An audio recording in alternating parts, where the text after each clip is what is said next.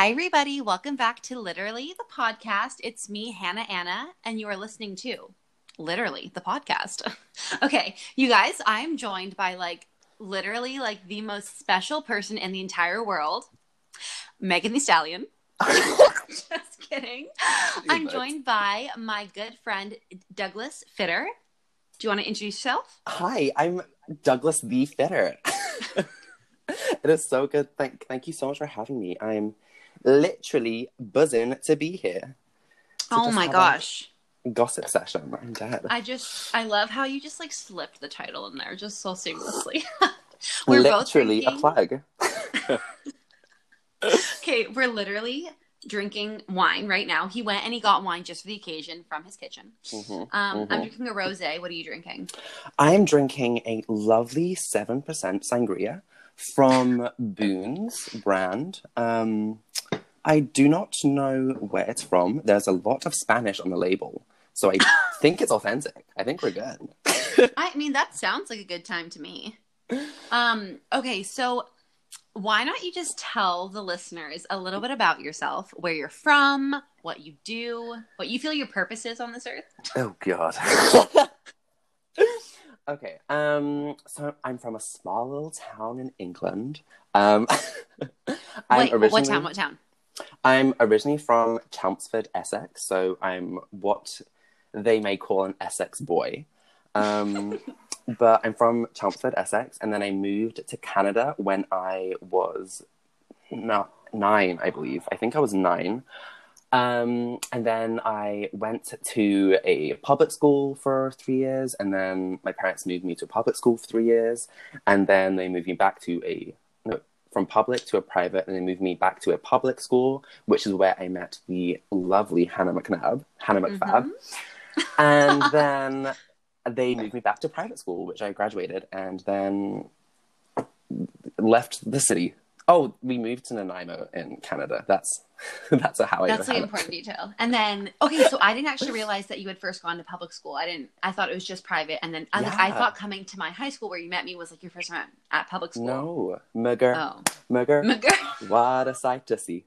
There's nowhere else like it's the place for me. They had a whole anthem. Wait, you didn't just make that up? That's actually their song?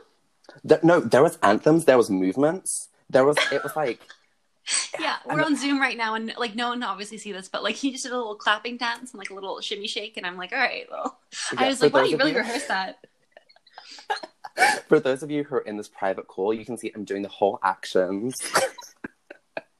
I'm imagining you at a public school, and I'm Mr. Banfield will be so happy with me. Anyway. Shout out. So then, once you graduated, what happened? Well, things took a turn. No, I graduated high school, and my high school was, I had a tumultuous relationship with the school I graduated from. So I needed a 180 switcheroo, and so I decided to enroll in a university 5 hours away by plane, and the rest was history. Yeah. I mean... it took me a while to figure out the kind of course on major I'm in right now. So that kind of was a whole kind of journey in university, but happy to have taken it because I like the product or the end result, you know? I would say you are essentially living your best life at this moment. As cliche as that sounds, I'm just in love with you as a person, and I always have been, you know that, but you know what I mean? This version, Douglas 4.0 is just the best, you know what I mean? I love how I've literally had so many transition phases, or I've had so many changes. This is 4.0. The next patch update is coming in 2 months. We'll see what that brings. Hopefully a patch. Wait, so what's your major right now? If you don't mind answering, I can always edit this out if you want. But so I love how last week you had the most intelligent guest you could have had, Corbin, so smart, and now I'm just I'm a communications major. No, I went to university with communications and multimedia, and then within 3 days of doing communications multimedia, I decided I need to quit that. So I dropped You out of gave it communication. 3 days? I did. I didn't know that. Well, okay, it was 3 days. The first day was a half day. So... So 2.5 days? That's what I'm hearing. I gave it college try. I tried. But I did 3 days and then decided to do a 180 and switch into science. So I did life science, which was statistics, biochem, psych, and I think I had one elective that semester. But it was like intense, like sciencey courses. Obviously that wasn't fucking for me. Like I didn't do well. Go, obviously. Like everyone just knows 2 minutes in. Like obviously that's not for Douglas. I mean, it's public knowledge. I don't know. I don't know why. I thought I was like a STEM boy. I'm so not a STEM boy. Like, I'm so far from it. But I did 3 days of that and decided to go into science. And then science not for me, did a semester of that, and then decided social science might be for me. Then it kind of was, but then social science was for me, but I wasn't for social science because my grades weren't good enough to transfer in. So then I had to like shadow my program, which I knew what I wanted to do was like psychology and communications because of that initial psychology course I had to take because of science. So thankful I took science because I took psychology, but then I had to get my grades up from that semester in science so I could get into psychology. So now I'm in communications and PNB, and PNB is psychology, neuroscience, and behavior. Oh my god! I love you. Like, I'm not a STEM boy, but I am in neuropsychology. So I mean, that what you will. I'm not doing the best in neuropsychology, but it's the representation that matters. I'm in it. I'm in it for the long haul.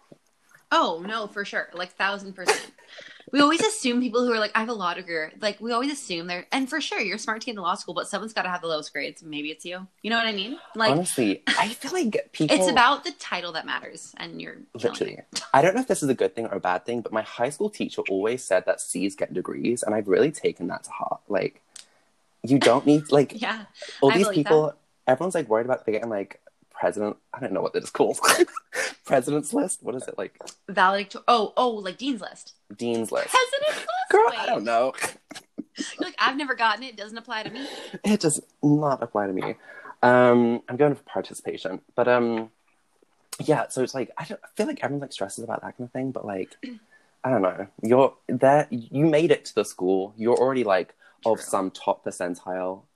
If you're really going to stressing about being the top percentile, where is it going to end? You're just going to be like... Okay, well, maybe at your school. Like, my school, it's like, there's no top percentile. I just go into a list, and then my number came up. You know what I'm saying? Like, for everyone, it's not really like that, but for sure, Douglas, for sure. For sure. Yeah, I feel like it might be different between, like, each school kind of thing, but I feel like the sentiment's there, like... Yeah, no, for sure. Be happy with what you accomplished, not unsatisfied with what is left to accomplish. That started off really strong.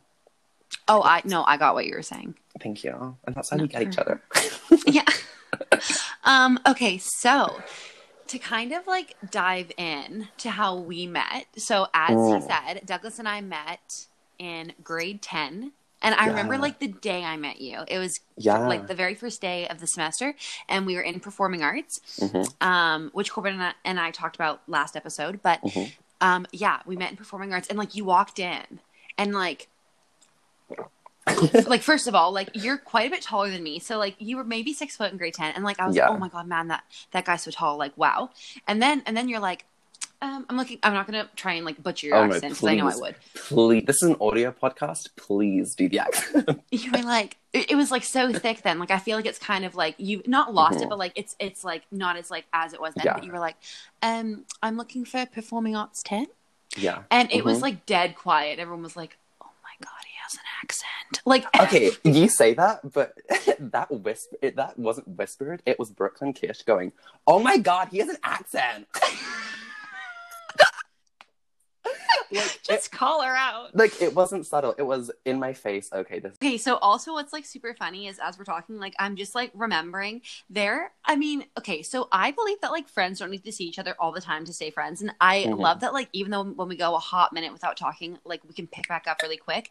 And it is, like, a running joke that, like, every 6 months we like meet for brunch, and then we're like set for the next 6 months. Like when you come home like the summer, I'll see you a couple times, and then when you're home for Christmas, I'll see you. Obviously, like this was pre-pandemic life, but it like that was literally how we operate. Like, you know what I mean? Yeah, which I think is like a good model, because it's like not outrageous expectations. It's literally just like stay in mild communication, and then like once every like 6 to 8 months, just like get together and have like a good gab. Like, I don't know, I feel like that's... And it's never like, oh my God, he like doesn't like me because we never talk. It's like he is building his empire, I'm building mine. We'll meet back up and review our plans. Literally, you know what I mean? That's how I feel. I'm like, I know we're both working on building our own thing. So like, I know for a fact, like I'll reserve us like a table for 2 at Tiffany's in like 30 years. And when we're both in New York, we'll meet for brunch. Like, it'll be fine. God, just gave me chills because I know it's going to happen. No, I have friends in the same town that I live as where it's like, I go, 6 months and they're like, we're just not close. And I'm like, what are you talking about? I stay in touch with my friend who lives 6 fucking hours away.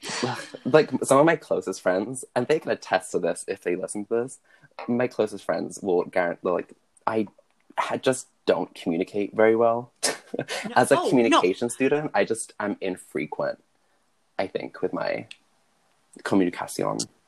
But it's not like... So, shout out to my best friend, or one of my best friends. She gave me Sophie. She gave me a dope Christmas gift. She like somehow finagled some Skims. I know that sounds really bougie, but it's like a long story. So she got some Skims, and last night I was like, I have to show Douglas. He's gonna like shit his pants.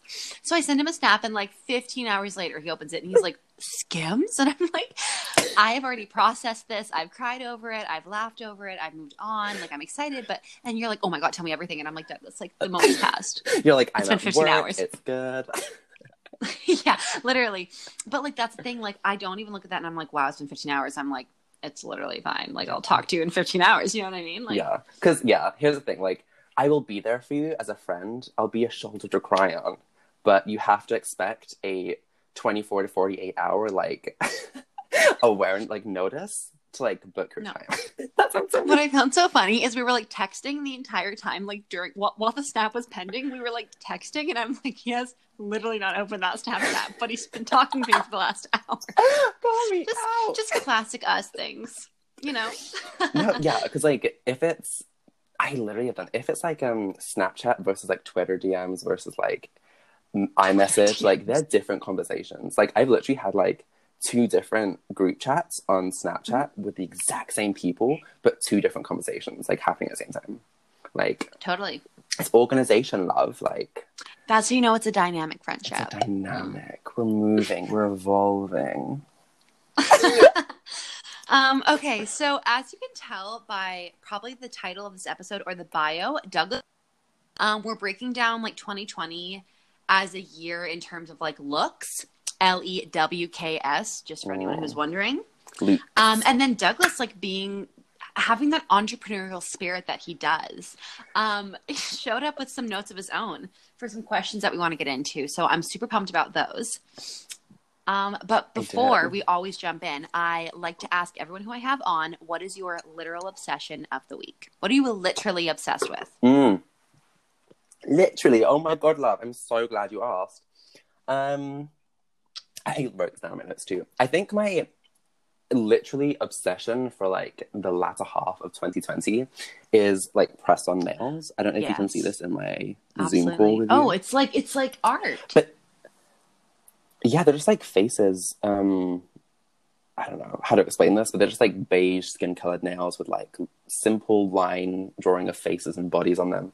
But they're just like, obviously getting like a mani-pedi during pandemic is just difficult, and like you don't really want to, and it's a luxurious activity, and it's just not the time to like luxuriate in public for like 4 hours. Totally. But like, I still want fun, fresh nails, but I don't want to spend like $50 and go through that process.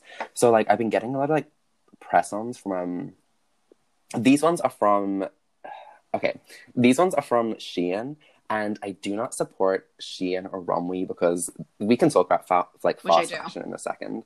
But because these were nails and not clothes, I was able to like trick my morality into ordering them. Douglas. I don't know if that's how it works. So it is not how it works, and everyone who I've told to not buy from Shein and Romwe is now listening to this being like, you fucking hypocrite. But look how good my nails look. Okay, I'm like, I mean, obviously, you know, anything you do, like, you could literally be like, I killed a puppy. I'd be like, it was probably for a good cause. Like, I love anything that you do. You know that. I am also going to say, though, you can buy sets of, like, plain, like, fake acrylic nails and paint whatever you want on them. So, I mean, I feel like you might already, I don't know, you might already do that. I feel like you do, actually. Yeah, I was gonna say I did buy a set of plain acrylics from Shein, but like that's just because it's just because Shein was just insanely cheap, and like that's like the thing with like Chinese DTC websites is like it's cheap, but like you have to be cautious about quality. Like make sure you find reviews with pictures, and then like obviously, yeah, it's insanely cheap, but like be careful of like the customer reviews. Like look for pictures, and then obviously Shein and Romwe have very unethical kind of like practices, which is why I look at these nails and kind of hate myself a little bit. But I know Etsy and like Depop and like those places also sell nails, so there are other places to find press-on nails. But my literal obsession is press-on nails as a whole. So, my literal obsession this week, it is, I'm going to break my own rules and do two. One is like, I love, everyone who knows me knows this, but I love doing hot chocolates and peppermint tea bags from Tim Hortons. And I had this genius idea to save $2.50 every time I get one and just make them at home. So I bought myself hot chocolate mix and really good quality green tea or peppermint tea, and I make my own.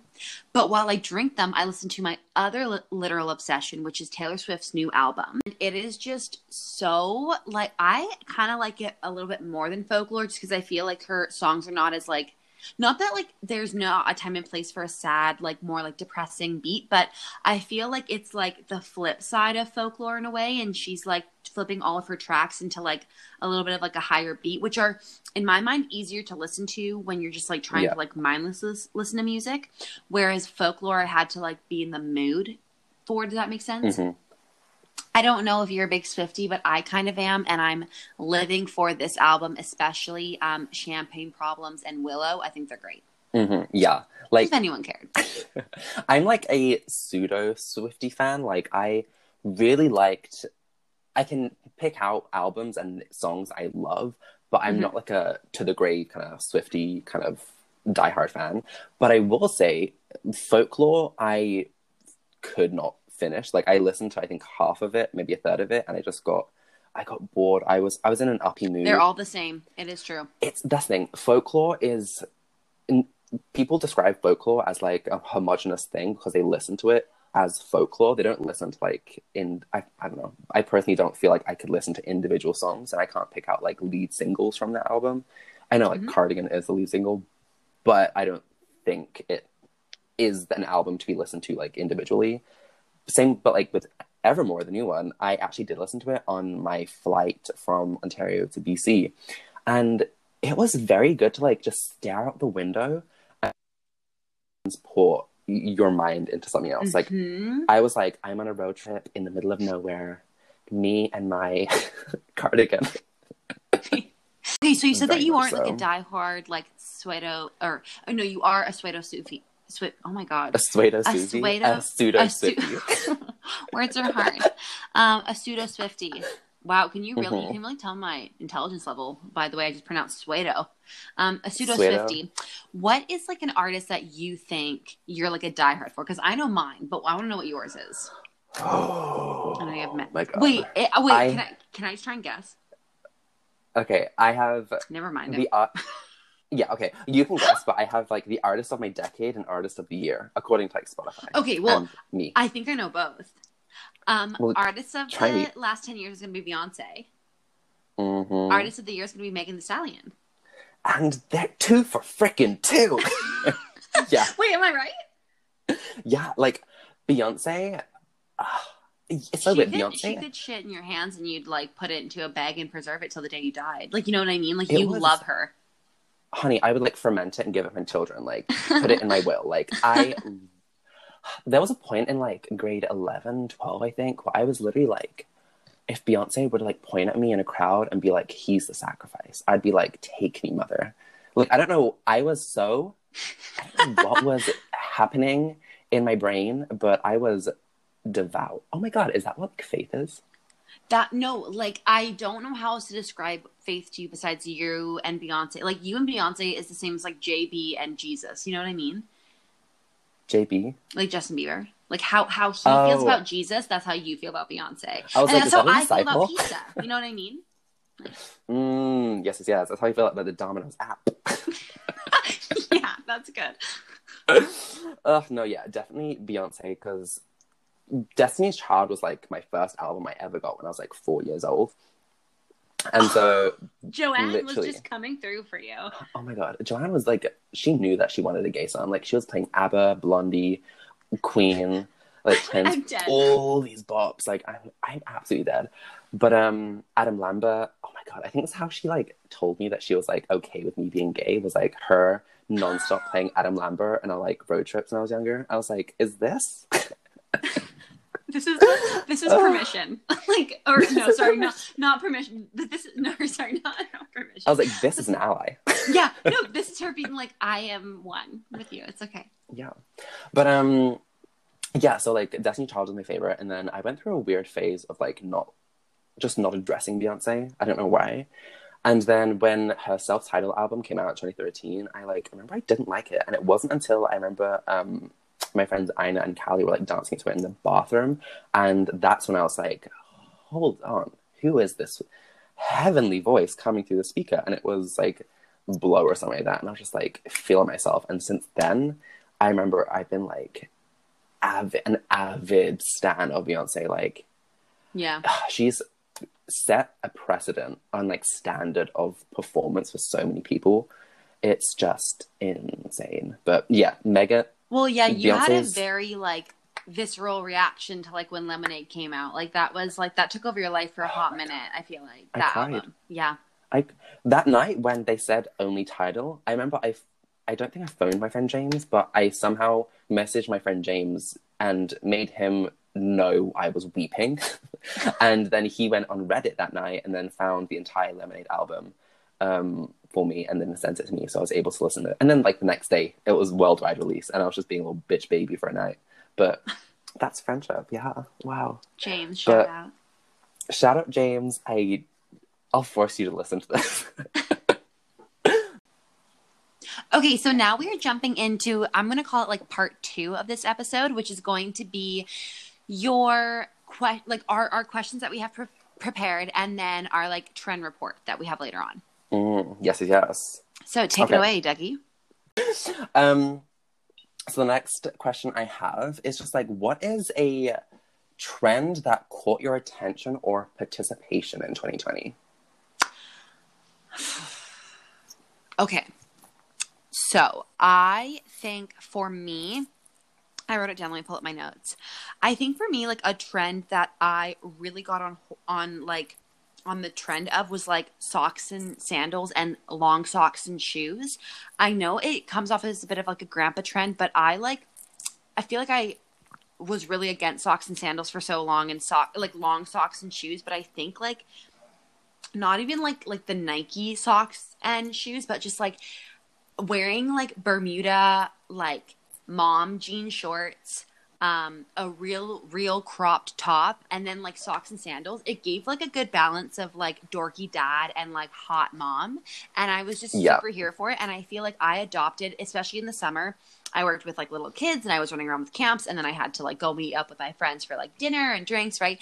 And I feel like it didn't really take away from a look I was trying to achieve. Like I just wore socks and or not like socks and like white Birkenstocks is what I'm picturing with sandals, or socks and like cute sneakers.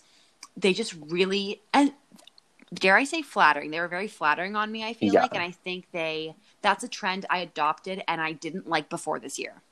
Interesting. Yeah, I definitely think it gives like the socks and sneakers vibe. I definitely love a good crisp white Air Force. Mm-hmm. But I think it gives such like a preppy look. I love that kind, especially when I had my coif. I loved a good button-up preppy look, like feeling like I'm smarter than I am, just ready for the day kind of vibe. I love it. And I think it dressed down. I have a lot of like nice dresses in my closet. because of like Yeah. work and stuff. And I feel like I was never wearing them, but because I paired them with this like almost not like grunge, but just like not like fancy shoe trend, it made my dresses not as like pretentious and like fancy, and I could wear them so much more in the summer. Like when we were allowed to socialize and see people, I was like living my best life by wearing them. Does that make sense? Yeah, I agree. Definitely. What's a trend that you took to? I don't know if this is like a trend per se. It's just something I adopted this year. I've never really been a fan of like showing my like clavicle or like my chest. For some reason, I've always loved high neck things like a mock neck or a turtleneck or just a high neck t-shirt kind of thing. But this year, I kind of got really into like the look of tank tops under like a shirt or just like showing like clavicle or just like that kind of thing. I just been really into it. I don't know. And like, I also high-waisted things. That's one thing I've been dipping my toe into lately. I'm still trying to find my happy place and like that kind of stuff. But honestly, I think like clavicle and high-waisted, that's been like my focus of like when I get dressed like recently. But yeah. Okay. No, I love that. I feel like I have noticed that. Like, I think when we went out to brunch, you were literally wearing a button up that was undone and a white tank. Like, now that I think about it, like last time I saw you in person, that's what you were wearing. And that's so true. Like, you love a good turtleneck and you love a good, like, something that looks good underneath like your layered jewels and like your layered necklaces. So I feel like it draws more attention to them because you're not wearing high necks, which is also nice. Yeah, I know. I don't know. I've always like convinced myself I didn't look good in like not a high neck. And then I feel like this year, just because I started to get dressed literally just with what I wanted, I started like experimenting more. And lo and behold, I found different combinations I like. So PSA, everyone, experiment with the clothes you already have. You know, you could find a new look in your own closet. Put that shit on a t-shirt. Okay. Put that shit in your t-shirt and wear it a different way. Oh, okay. Yeah. Okay. Okay. I have something to add to that then. What is, a trend that you feel you brought into this year that you loved even more, that you like kept wearing, or something that like, not like a trend, but like, a way that you wore your clothes that will like, you feel like is very much you, like synonymous to you? Oh my God, synonymous to me. May. We also wanted these to be like on the spot questions, so we didn't go over them before because we wanted them to be a little more on the spot and just to see what we kind of thought of. Just so that you guys were like, why they keep on saying we wanted this to be like this. It's not us not prepping. We have so many things prepped for the next portion. Oh my God. I have so many questions, but I didn't think of my answer for any of them. I'm trying to think what I maintained. It might sound stupid, but like color, I feel like I've been very much monochrome, black and white, and cool tones for a long time. So that's what I was comfortable with. And then I think this year, although I still mostly wear blue and cool tones, I've been definitely trying to experiment with more color and more vibrant things. And specifically color that isn't just a colorful t-shirt. Because I feel like jeans and a colorful t-shirt is like, you can call that an outfit, but I'm not going to think that's an outfit. But like, say like a really vibrant pair of pants, like a bold pair of pants, and like having a subtle shirt, whether it be just a tank top, just like, I don't know, balancing visually color and where that color is on your body. I've just been like trying to like think more about when I get dressed, even though I get dressed for me and no one else now. So, but yeah, that's me. So that was something that you've like continued to do more of, is what you're saying? Yeah, like I think I could incorporate more color. Like in 2020, I think I could probably do better, but that's just something that I'm like actively trying to like get better at for me. Okay, so that's so funny that you say that because mine is like the complete opposite. Oh. So mine is I'm transforming my wardrobe into more neutrals. Like I remember how I was super, like, not like I was like the most vivacious, but I was very colorful in high school. Like every blouse, like I would wear like my dark black jeans or my dark blue jeans and like literally like your grandma's blouse. Like, you know what I mean? Like super colorful, super vibrant. for the most part. A lot of pink, hot pink. I wore a lot of pink. And I'm going super nude or not like nude, but neutral is what I mean. Sorry, I'm not going nude.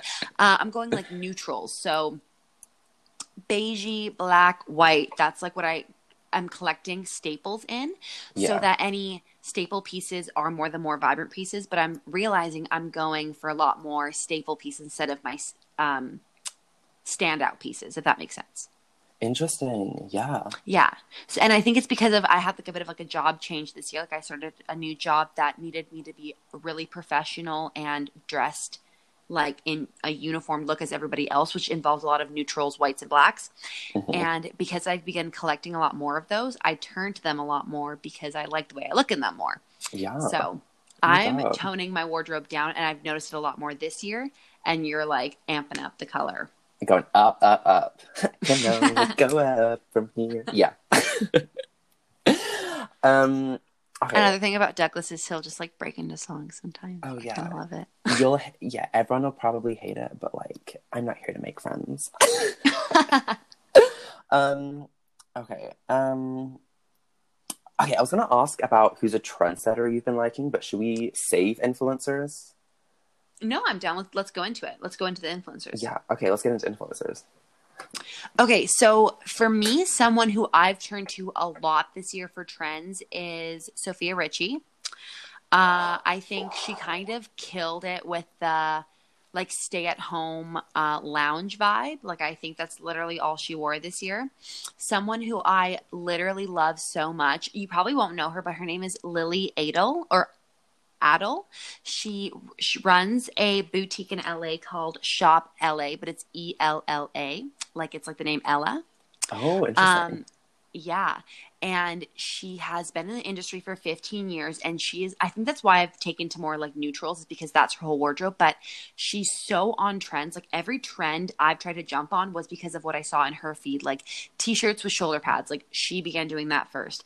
The jean that was like, that like the acid wash jeans that like came back this year, like she kind of began doing. Like she's super in with it. So if anyone wants to go follow her, I think she gives really great advice for style and she's really on it. But for me, that was like someone who's not a celebrity who I followed for trends, but for someone who is a celebrity, Megan Thee Stallion, I think was super on it. And I think Kim, I know people are going to like roll their eyes, but Kim Kardashian, like I do look to her for when I'm like, okay, what's in right now? And I think her neutrals, basics vibe was like really needed for this year. Yeah. Okay. Are we like done the questions portion and getting into influencer? Because I have like some opinions. Okay, go for it. Okay. So like, okay, for my influencer, I guess personal influence the most. Obviously, we talked about Megan Thee Stallion, so I won't like get into her too much, but she has just been so influential in like so many facets of like just like confidence, and then just like experimenting with like hair, nails, like outfits. Like I don't know, she's just very much kind of like outspoken, outstanding. I don't know. Both. She's amazing. I literally love Megan Thee Stallion. But going into what you said, I have to say one of my favorite, I don't know if it's my favorite look, but a look that just will not get out of my mind is Kim Kardashian's red bandana look when she had that red hair and that red Birkin. Totally. I have not stopped thinking. I don't know what it is about that outfit. That's like the leather pants. I think it was like a plain red leather outfit. And like she dyed her hair kind of like a darker red to match the Birkin. I have loved that bandana paisley print ever since. And then literally, I think after I saw that single post, I went on to like, I like looked like a bandana outfit for a while, but I eventually found like a matching bandana set on Simon's and like instantly ordered it because I was like, bitch, this is the vibe. Like, I love that bandana paisley vibe this year. That's been such a trend. And that thing, and I feel like bandanas are a trend in itself because it's like a hair scarf, a bandana. So many people are turning them into like crop tops, for me is like my ultimate favorite thing. But like in this trend, less is more. And like the more boob you're showing, the better. And it works so well with a bandana. Yeah. Like for people with boobs, yeah. You're like, well, not for me, but okay.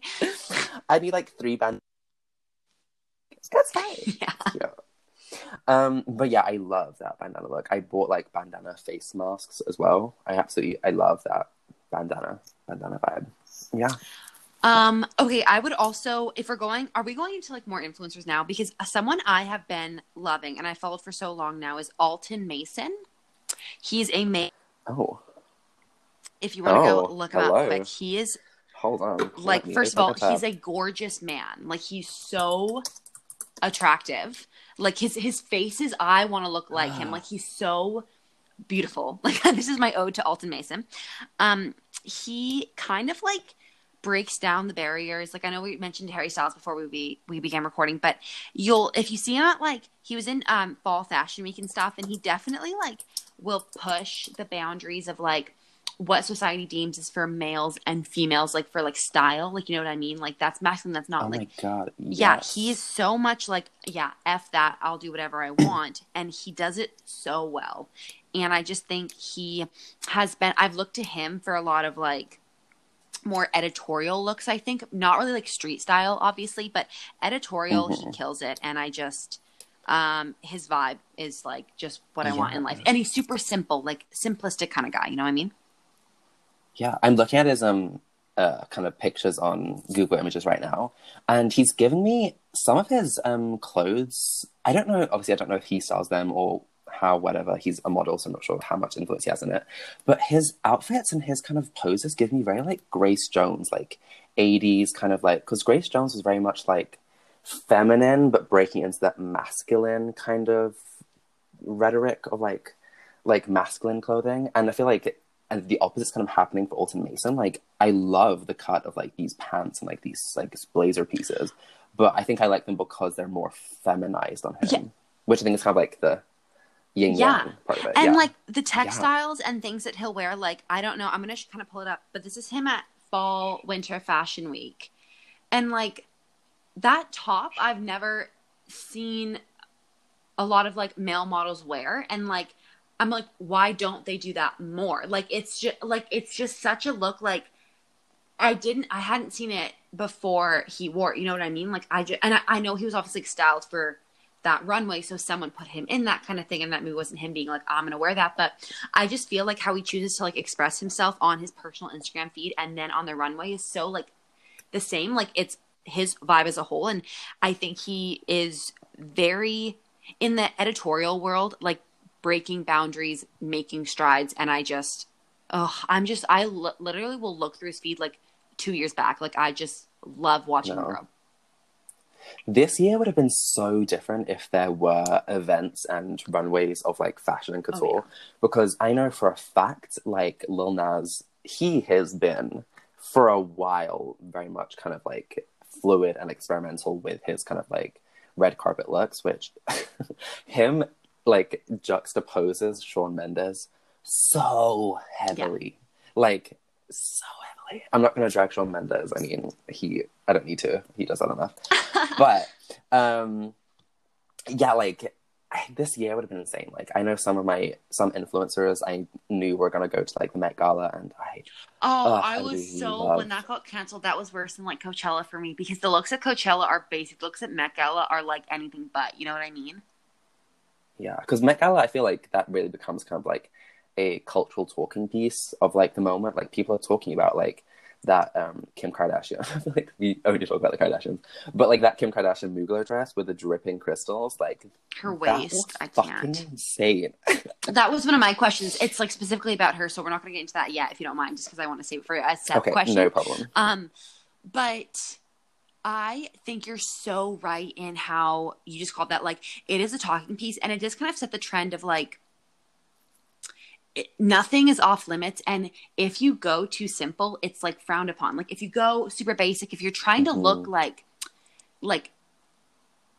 super red carpet, it's not in. Like, the more wild, the more out there, the more you really like hone in on what the theme is. It's so accepted and it's received so well. And looks that years ago we would have maybe like laughed at and not liked or like been like, what the hell?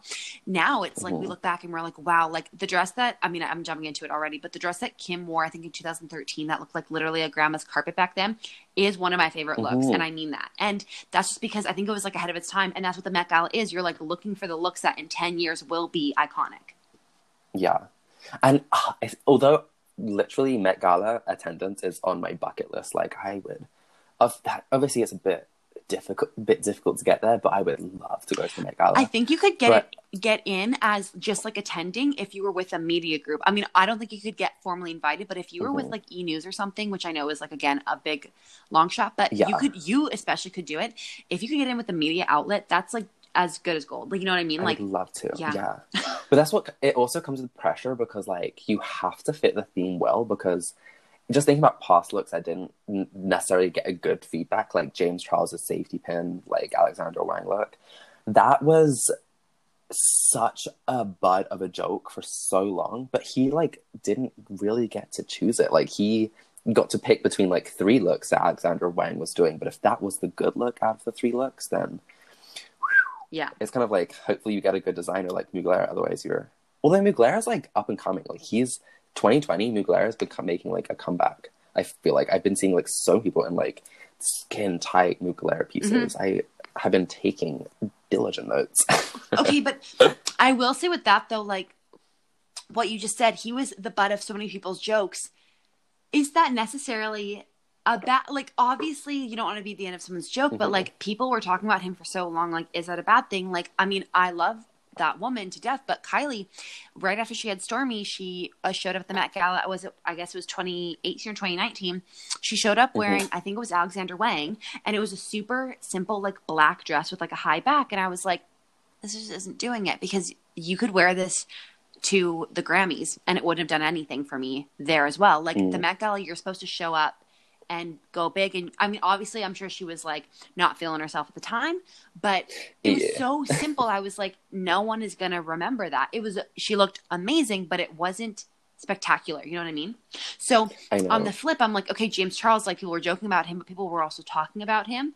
And the look was, that's the point. Like it wasn't maybe chic, that's for sure, but it wasn't like out of it's the Met Gala, you know? It wasn't like we wore that to the Academy Awards, so like, yeah, I think it definitely depends on the individual and how they are able to take criticism, because I think James Charles is quite used to being the butt of the joke, so he's able to like run with it and make it a social media moment, whereas like Shawn Mendes, say, if he were to ever make a headline of any fashion, anything, if he tried at all, then I feel like he wouldn't necessarily have the same reaction, because like if he didn't really like do much at the Met Gala, but if he were like to have like an truly avant-garde suit, like if he made the fact that he's wearing a suit the joke, like if he had like a kind of cardboard cutout, like I don't know, weird silhouette of like a suit and made it like, I'm wearing a suit to the Met Gala, but you can't get me because this isn't a suit, but it is a suit. Like if that was that moment, it would be different. But I definitely agree. Us talking about what we're going to wear to the Met Gala. Oh, stop. We have to manifest it. Totally. Okay. Also, That's I would like to just interlude. I just got a notification, and like, I'm not even kidding you. Speak of the devil. The girl I just said who owns that shop in LA, Lily Adel, you're going to die. I responded to one of her stories today. She was talking about how she, like what staples she wants in her wardrobe. And she did a whole like 17 slide Instagram story. And I responded and I was like, hey, can you please highlight this? I was going to like record it, like screen record it. But if you put it on your highlights, I'll have it forever. And she's like, for sure. Yes. Just responded to me. Oh my God. Which means I've now been accepted, which means I'm now in her DM. So I'm one step closer to having her on the podcast. Yeah. So now I'm in the primary tab, not the general. Yeah, exactly. Sorry. I just thought that was really, she literally just answered. Like it's my most recent notification. I'm pumped right there. Speak of the devil. That's everything. I know. I love Wow. Her. Okay. So with, did you have another question that was going to follow your influence? I didn't really have another question. I was going to ask you about like dupes and knockoffs. But like, I don't know. Because I personally love a good knockoff.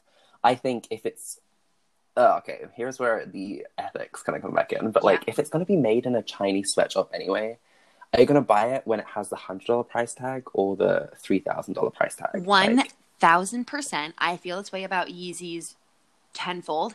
I love mhm. Kim and Kanye so well. Kanye Coach Mo. I love Kim so much, and I love like the idea of Yeezy. But I know someone who has fake Yeezys, and he's like, these were literally sold out the back of Yeah. the factory that Yeezys are made in because they're made in the exact same factory, and it came with a certificate of authentication, like literally being like, these are real Yeezys, like signed by so and so.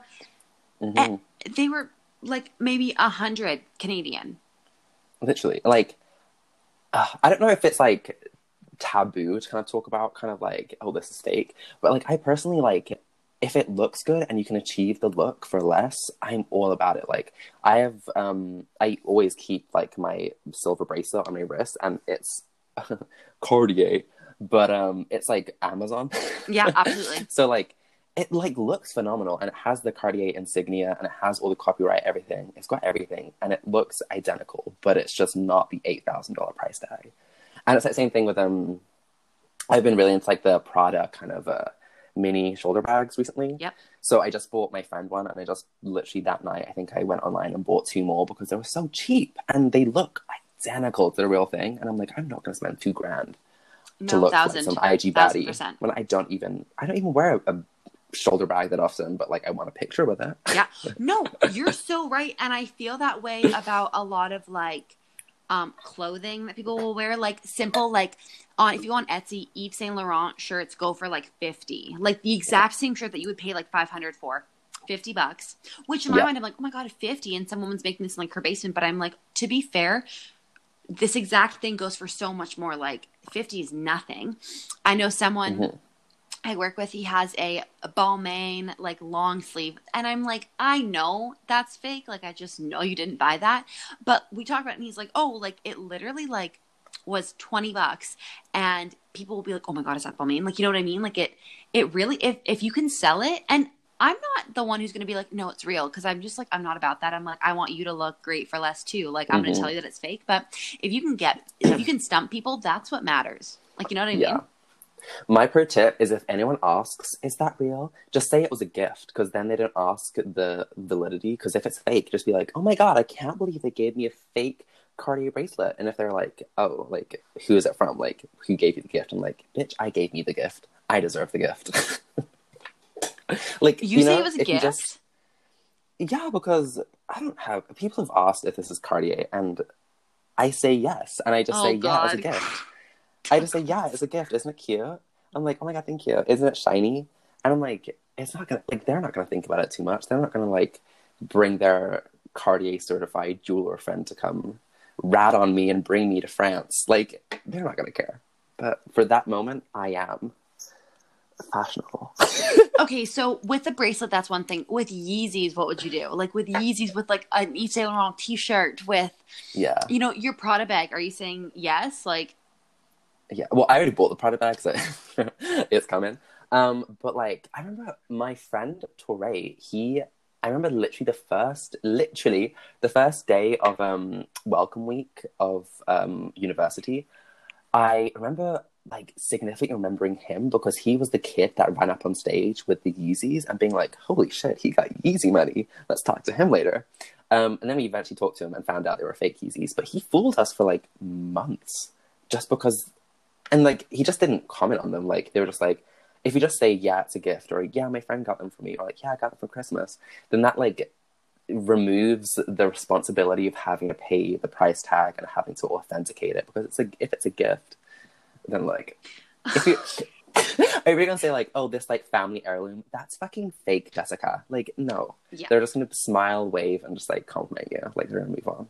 Okay, maybe I should start doing that. I should stop being like, no, are you kidding? It's fake. Like, No, because I used to do that, but then I'm like, no, I wanted the Cartier bracelet because it looks like a Cartier bracelet. So so don't lie. Yeah, you're so I'm, right. Like, I'm not I'm just buying Yeezys because they're good sneakers. I'm buying Yeezys because they're freaking Yeezys. You know what I mean? yeah. Let's not pretend that. Yeah, Not no, pretend it's for yeah. like comfort and not just like looks. Yeah, I'm working on the Okay. coats. Yeah. So with that, did you have another question that you wanted to jump into? Not question, but I do have two people that I want to discuss. Yes. Okay. Okay, so my first one, I want to talk about, okay, J-Lo. That woman could do anything she wanted to me and I would do it. Really? I You're a can't. J-Lo stan. I didn't know that. But in like, it was like a slow burn with me. I love I'm not that gonna song. lie. Like within the last probably 4 years, I've become like a diehard for her. Like since I kind of graduated, like I wasn't really like Anyways, what were you gonna say? Okay, so obviously there hasn't been too many award shows, but the American Music Awards. If you're listening to this, just hit the home screen, Google J-Lo 2020 AMAs, because she wore. There's two looks to be discussed. The first look was where her red carpet was a really bright silver. I don't know if it was like Swarovski crystals or like sequins, but it was like a very silver outfit. But it had a low waist. Was this the hair that she Oh, wore? I'll get there. The Beyonce hair. I'll get there. But the red carpet look was this like low waisted, like to the floor skirt, and then a crop top like shirt, but with dominant shoulder pieces. And something about the dominant shoulder pieces, the low waisted skirt, and the exposed belly, like I just didn't love any of it. And that outfit, much like how Kim K's bandana look stuck in my mind, J-Lo's sequin look has just stuck in my mind for all of like the wrong reasons. Okay, well, to be fair, okay, I know we may not agree, but shoulder pads are my end all be all. Like, would do anything for the person who invented them. Really? Low waisted skirts don't fuck with me. Like, I don't like that. I don't think low waisted is flattering on absolutely anybody. I don't care what you look like, if I'm being completely honest. But I didn't mind the shoulder pads. I'm not going to lie to you. Like, I love a crop top. I love what she's going for, but just that skirt is giving me something off about the 2000s, and I simply cannot. Her body looks amazing. She looks so fucking good. Yeah. But I just don't love that, specifically that skirt on her body. I think shoulder pads I could get away with if just that bottom was different. Okay, well, what then, like, what would have made the look for you? Like, what kind of bottoms do you think would have done it? Like, had that just been like a mini dress, would that have been better? Because in my mind, like, she pulls off a mini skirt like no other because her legs are just next level. And I feel like she didn't really, even though she had like a slit, she didn't really showcase them. And that was like a detriment in my mind. So what do you think would have made it better, in your opinion? See, I don't know. I think a skirt could have been done. I'm looking at it closer now, so it's definitely Swarovski crystals, but I just think the hem, because you can see the inside of the skirt, and something about the skirt just takes me out of the fantasy, and I also don't, now that I'm looking zooming in, I also don't like how she had a whole silver dress and then a black and gold clutch. You know, I need to stop looking at this because this is going to set me off. The details are just not it. Listen, you're fucking J-Lo. I know for a fact she has like substitutes of every color and like every pattern. Like, she's good. But stop attacking her or I'll start attacking Beyonce. That's all I'm going to say. Okay, but looking at the intersect of J-Lo and Beyonce, her performance, I'm not saying that Beyonce owns Short Bob, but just like, there were so many similarities of this, from the outfit, the choreography, the hair, like, it just all read a bit... Copycat? A bit copycat for me, and I don't know, I think because we have so many performances to like discuss as like cultural moments of 2020, so just this being one of the few moments, I would have been like, girl, let's get original, let's like do colored hair, let's like figure this out, let's do something different. But I just, oh my god, yeah, I don't know, call me crazy. I mean, I'm okay, I respect your opinion. I don't like it, but I respect it. Yeah, and that's all we can ask. Who was your second person? Oh my god, REO in the Positions music video. I knew you were going to say this at some point. I knew you were going to say this. Jackie O vibes. Yeah. I was obsessed. she looked amazing in this whole album. I love the aesthetic that she's going for. Absolutely. I think her Rain on Me vibe, even when she did that collab with Lady Gaga, like Ariana stood out to me in that music video. Like I love her, like her thick eyeliner that you're right is screaming Jackie O, is screaming 60s, 70s, like the hair, even though like when it was long and Rain on Me, it just gave like a vintagey vibe. Like I think she does it so well. And do think that she can do no wrong?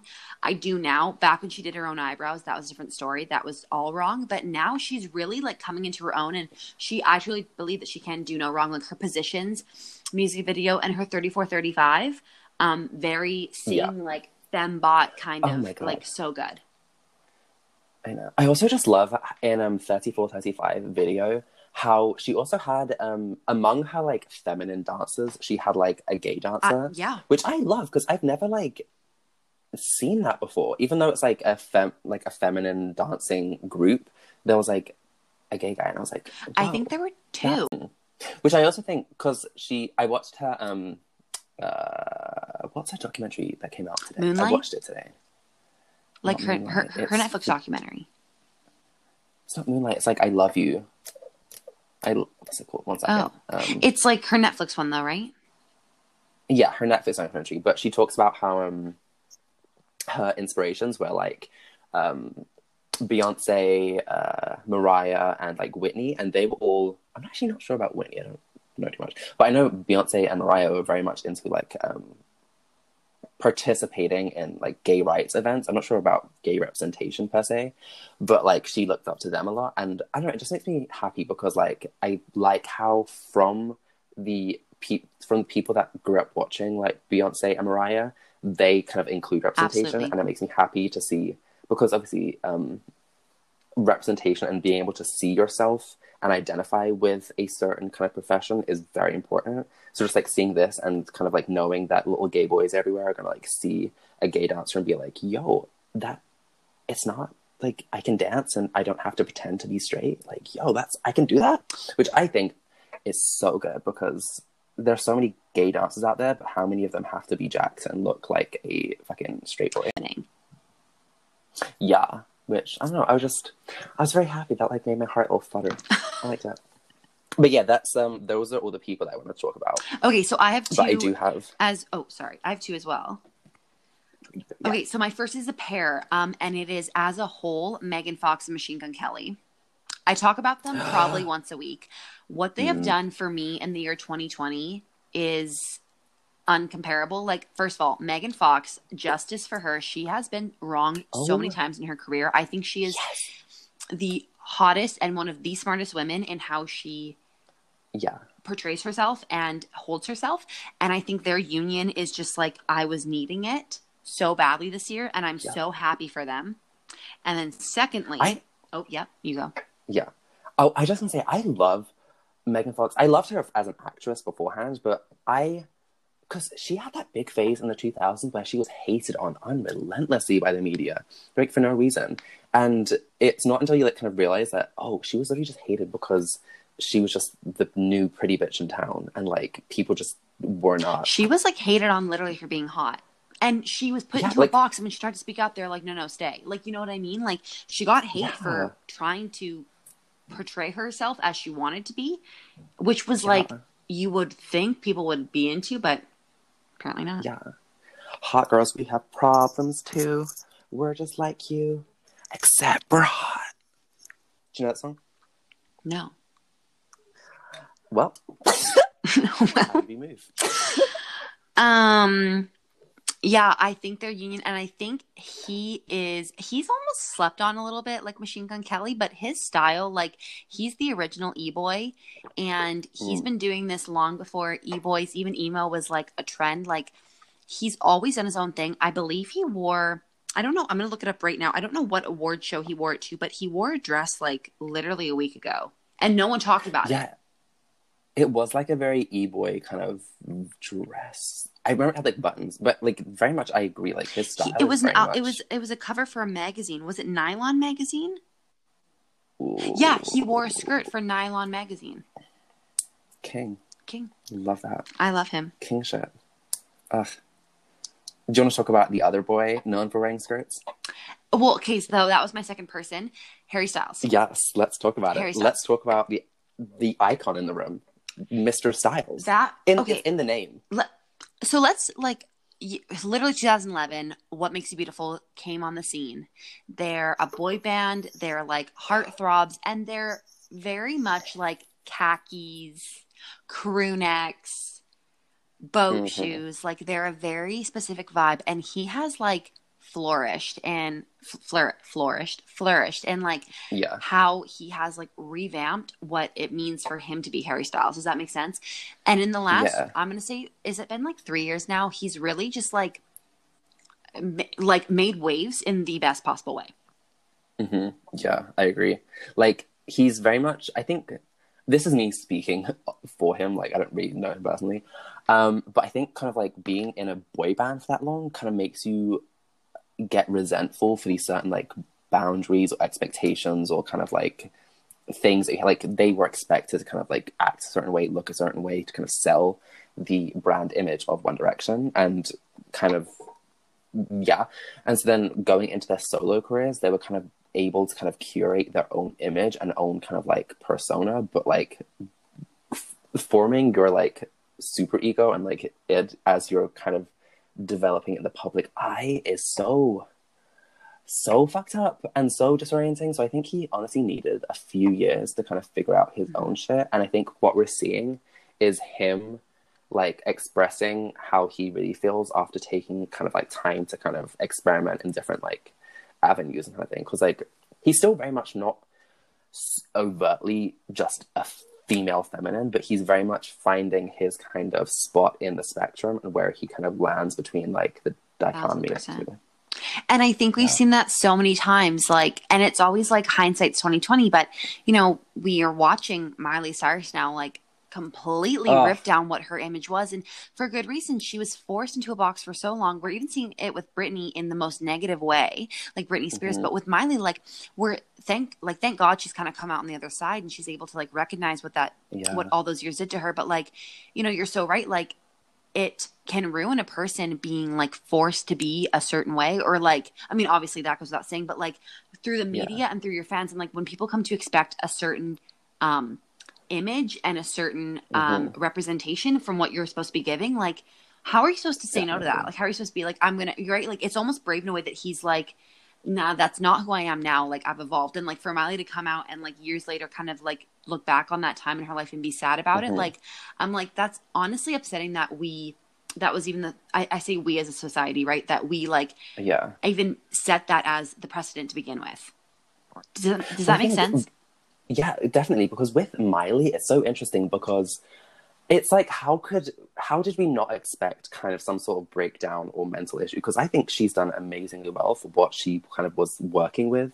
Because if you think about it, like she was a young child in her teens developing her personality and her like, I don't know who she is through the lens of a camera. But that camera was when she was paid to wear a human wig and dress up as literally someone else. So when your job as a 13, 14-year-old is to literally pretend to be someone else for money, like I get that actors are like trained. But she performed as Hannah Montana. Like she would go do concerts as the Hannah Montana Miley Cyrus show, and she would perform half of her show as a different woman. Like you think it's like cute, and then you're like, okay, what is that saying to her? You know what I mean? I think you're so right. Exactly.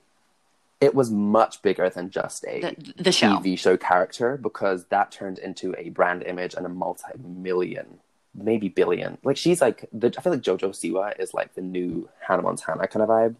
And like that was a multi-billion-dollar industry. Like, and at the center of it was a little girl trying to figure out who she is in a wig.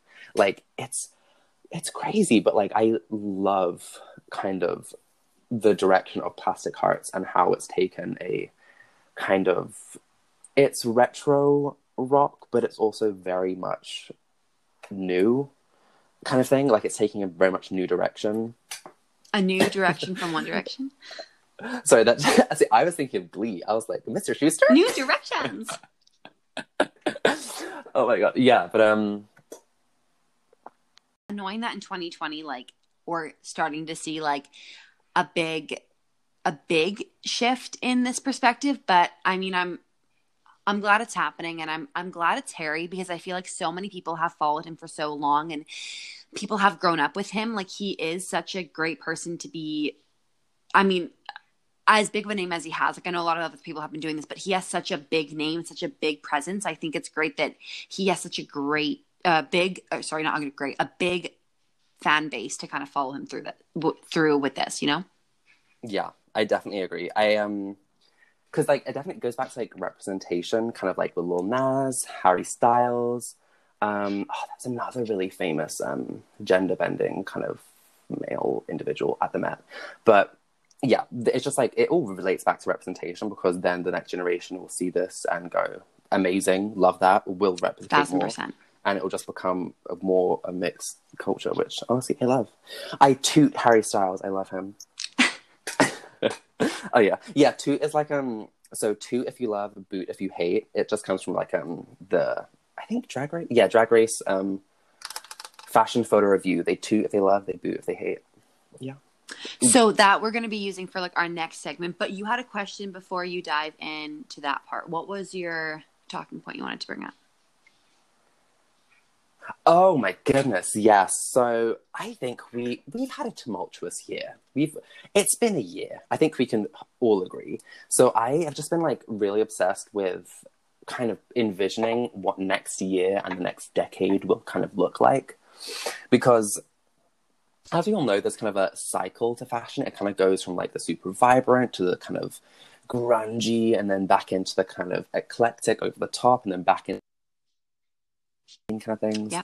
So like obviously 80s was like vibrant, 90s was kind of grungy, like we think about the dominant kind of styles, and then like 2000s was much more kind of eclectic, like it was kitschy, it was loud, it was kind of gaudy in the kind of sense of there was a lot of juicy couture, and just like the fashion statements in the 2000s, I think we can all agree that like watching the Nickelodeon red carpet was just a cultural reset for our generation. Like seeing 1,000%. Ashley Tisdale in her... Oh my God, in that dress with the jeans, with the long sleeve, with the justice for Ashley Tisdale in that look, that should like be forever remembered as a moment.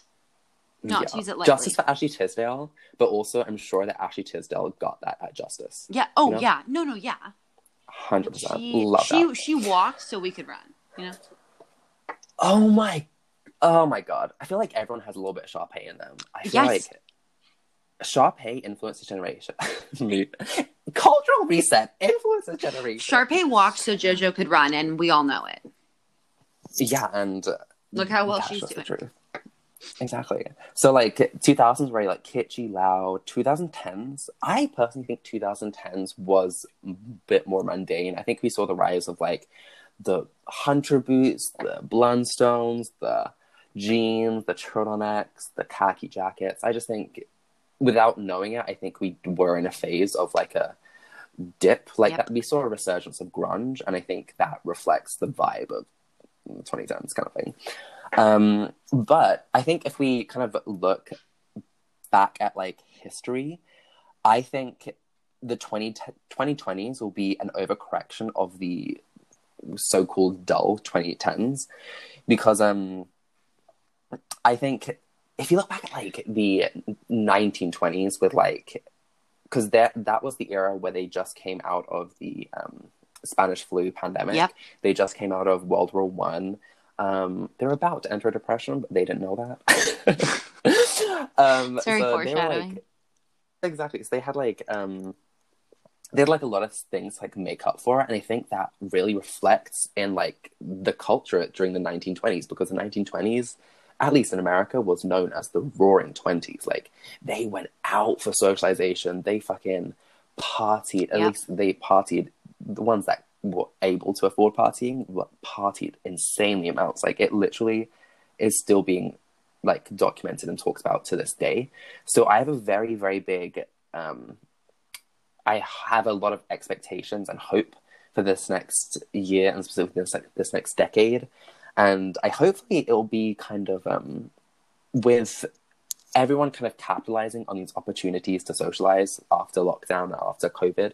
I think people are really going to be dressing up. I think people are going to be like capitalizing on this moment. Like, I think the days of just showing up, at least for me, the days of showing up to a party in like jeans and any old t-shirt, I feel like is mostly gone, because I feel like people are going to be like, well, bitch, what if this is the last time? Like that. Whoa, no, Kate, literally, that's so true. And I feel as though we're already kind of seeing that now in the way that people will like get, you know, make like put on makeup for a Zoom call because they're like, well, I'm seeing people today, or like, you know, the grocery store. I even though my mask is covering half my face, like, you bet I'm wearing a lip color, like, you know what I mean? Like, I will do anything to get ready. And I feel like we're seeing that now, which I think you're so right, like calling the trend of like, at the second the gates are opened, people will be showcasing this. Yes, but I think the way that this next cycle will be significantly different is that we're currently witnessing the kind of incorporation of, because in 2000s it was a lot of like clothing and accessories, like a lot of juicy couture tracksuits, and I personally am predicting the resurgence of juicy couture and tracksuits and coordinated outfits. I'm literally wearing a brown like sweatset right now because I love that shit. So I definitely think there's gonna be a resurgence of those, but there's also that, but with the incorporation of like nails, hair, and just like skin, and just like the current trends, but kind of upped astrally, because like everyone's going to be incorporating hair, nails, skin, makeup, everything they know now into the eccentric looks that they're about to pull out in this next decade. And I am so excited for it. I'm so pumped. Oh my god. Okay, so I'm almost anticipating a different vibe. Okay. Oh my god. I don't know if you're going to disagree with me, but like, I think we're starting to see it. It began coming up with like around end of 2018, 2019 and onward, where people would just like start wearing like insanely oversized anything. So, but only one piece would be super oversized. So whether it would be like boots that came up to like your literal pelvic bone, and then like a bikini. And that was like something that someone would just like wear. And this is talking like hardcore, not street style, like, you know, it's trickled down into street style where like, you know, I love this woman to death, but Hailey Bieber will come out wearing literally like boyfriend cutoff shorts that show her little booty and a bikini top and then a massive blazer, and that's like seen as this like groundbreaking thing, when in reality she probably bought the blazer from like a thrift store. Like, I think that it's gonna come, I this is where I'm coming with it from. Like, I think oversized was such a trend for this year in the way of like sweat sets, comfy sweaters. I think it's gonna be like it's gonna be the try hard without trying hard, where girls are gonna show up in itty bitty tiny little bathing suits and full blown like 3 sizes too big jeans with tied with like a little like belt. You know what I mean? Like, I think the oversized is going to be so pushed because it's going to look like you're not trying, but you are, which I think we love as a society to do. And I think you can still dress it up and go roaring 20s, but I think it's going to be like they're going to be wearing no makeup, have their hair completely done with a blowout, no shirt, and then like you know what I mean? I think it's going to be almost like a weird mix of trying hard and not trying hard. Yeah. Well, I feel like my point relates a lot to your point as well, in the sense that, like, I'm not talking necessarily just about classy kind of vibes. I'm also talking about, like, when people do go out with, like, street style, it's going to be, like, almost a caricature of the trends. Because I think if you think the tops are tiny now, honey, like, I think crop tops are about to get smaller. I think baggy jeans are about to get baggier. I think oversized sunglasses are about to get bigger. Like, I think in like 2025 it's gonna be like peak almost caricature gaudiness. Like, I don't know, because I personally never predicted the 2000s trends to come back. I never expected to find low-waisted jeans to look good on some people. I never expected to have like those bright zebra print kind of patterns to ever be on clothing again. The little hair clips that like pin, I don't know, no one can see me, but like you can see me, Dougie, like right here. Yeah. I wear that every single day. Oh yeah. Like the like butterfly clips, like the whole like Uggs mini skirts that are ultra mini that we used to like, we wrote off as trashy starting in 2008. Now we're like so in, like everything is flipping. I'm like, if my cooter isn't out, it's not short enough. Like, love, get me to the tailor. Yeah, I'm very excited for these trends, and maybe it's just because I am obsessed with like trends and like pop culture and like who influences it. Oh, But I and love same with like, matching sets, though. You're super right because a lot of brands are really capitalizing on that now. And like, I mhm, think we've all seen how like plaid mini skirts have really come back, and it's almost like that sharing clueless vibe, like the matching jacket and yes, skirt is like really coming back. Like in a 2020 way with like the length of the skirt and the crop of the jacket, like all this stuff. Like I feel like you're so right in the way that sets are really making a comeback for going yeah, out. yes. And sets also pro tip: sets are so good because you don't even think about the outfit. It's a top and a bottom. It's perfect. I love it. So good. I love it. But yeah, that's my kind of like forecast for the next like decade or so. I don't know. I'm not really also forewarning, I'm not like educated in this. This is just my humble opinions supported by a weak Google search. So like I'm probably wrong. And if you went to fashion school, correct me. I don't care. I would also like to say, I think backs are going to be out. I don't think anything is going to have a back on it. I think every top is going to be backless or insanely low back or insanely high back. Like, I think it's going to be a turtleneck, but it's going to cut off. You can't see me, but at your shoulder blades and open on the way down. Like, I can smell it from a mile away. Everyone is going to Yeah. have their shoulder blades down to their ass cracks out. Yeah. Yeah. Forewarning, if you've got back knee, start working on it now because in 2 years, you're going to be thankful that you got rid of that back knee. Let's Yeah. just, You're talking directly to yeah. me. Thanks. I'm just kidding.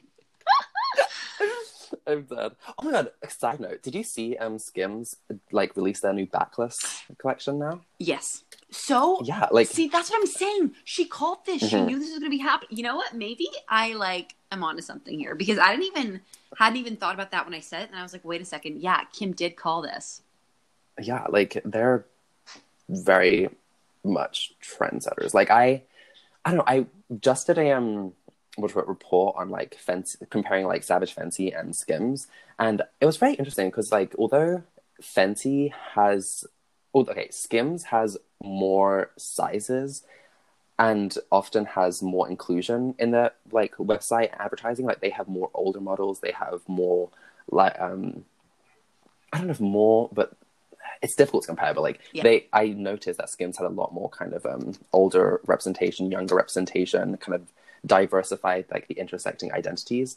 Whereas Savage Fenty, although everyone thinks Savage Fenty as like the most inclusive, age representative, trans representative, like all these like Fenty has an amazing brand image. Like people think their image is hella inclusive, but they only go up to 3X and they don't actually have any Is Skims older or not younger representation. 4 or 5X? I think. Yeah, it's Also, Skims all is of their two things are XS, usually ribbed or so it can jersey. stretch. So they're or scrunch. Yeah. So they're super Hmm. stretchy. Like even still, like a 3X is like not even a 3X. Like you could fit it a size up, a size low. Like everything is like, which I think is Kim's Hmm. whole brand. Like she wants it to be easy for the consumer. Hmm. And I think that's her vibe. Like you can get a single piece and model it to how you want it to style your body. Yeah, because say what you want about Skims, she has a very polarizing brand image. I understand that, but her brand, it it really set out and like wanted to include like products for everybody, and they really did that because they really showcase Skims on like children, mature adults, everybody, Men as and well as women, like yeah, men and women, trans trans men. identities in Yeah. between. And she really does include like 2XS to 5XL. And throw back to earlier in the podcast, I know that finding like larger sizes is very fucking difficult, which is kind of what made me interested in fashion to begin with, and like finding what works with my body, because I realized that not everything from Urban Planet is going to work on my body.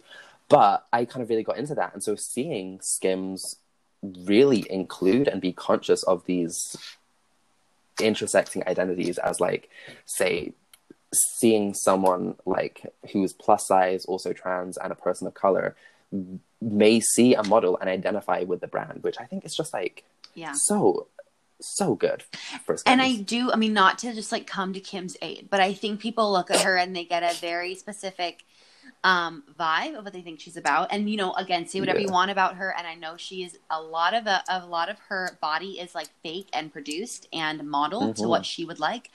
But you need to, exactly what you just said, like, give it up for her brand. Like, inclusion, though it may not be her personal model on her own body, but inclusion for her brand is so important to her. And I've even seen that with like her makeup and like her scents. Like, she's always coming out with like scents that are not just like fruity, feminine, but like could be worn for like your boyfriend, your husband, your friend who's just maybe more like masculine, like their vibe, right? Like, I've seen that in almost all facets of her life, unless I'm like super off the beat here. But like, I feel like something that has, oh, my laundry dryer's going off, like little dingy things happening. I feel like she has been like, not an underdog, obviously she's Kim Kardashian, but she's been like slept on a little bit, and people glaze over that when I feel like she has tried full of her brand things to be inclusive. Yeah. Besides at the the whole end of the day, problem like, with the whole name of Skims to begin with, like, let's not forget the big problem with her name in the Kimono. beginning. Yeah, absolutely. Like, okay, Kim. But I also think that goes back to her branding thing, because I think she knows how to get a conversation started, and like, that fucking family's insane. Like, you can hate them, you can love them, but you know of them, and that's period. Like, they're insane. But I definitely agree. Like, I don't know what you were saying. But just yeah, like how she has in some way or another been inclusive in a lot of different ways that people didn't really pick up on, I think, in the beginning. Yes. Okay. So I think, going back to that, I think with influencers these days, you really got to like pay attention to their kind of bite and their action, because their bark can be anything. Their like bark could be misconstrued or misinterpreted from, like, I don't know, because like things in 2012 were not funny, or like things in 2020 are different than what was funny in 2012.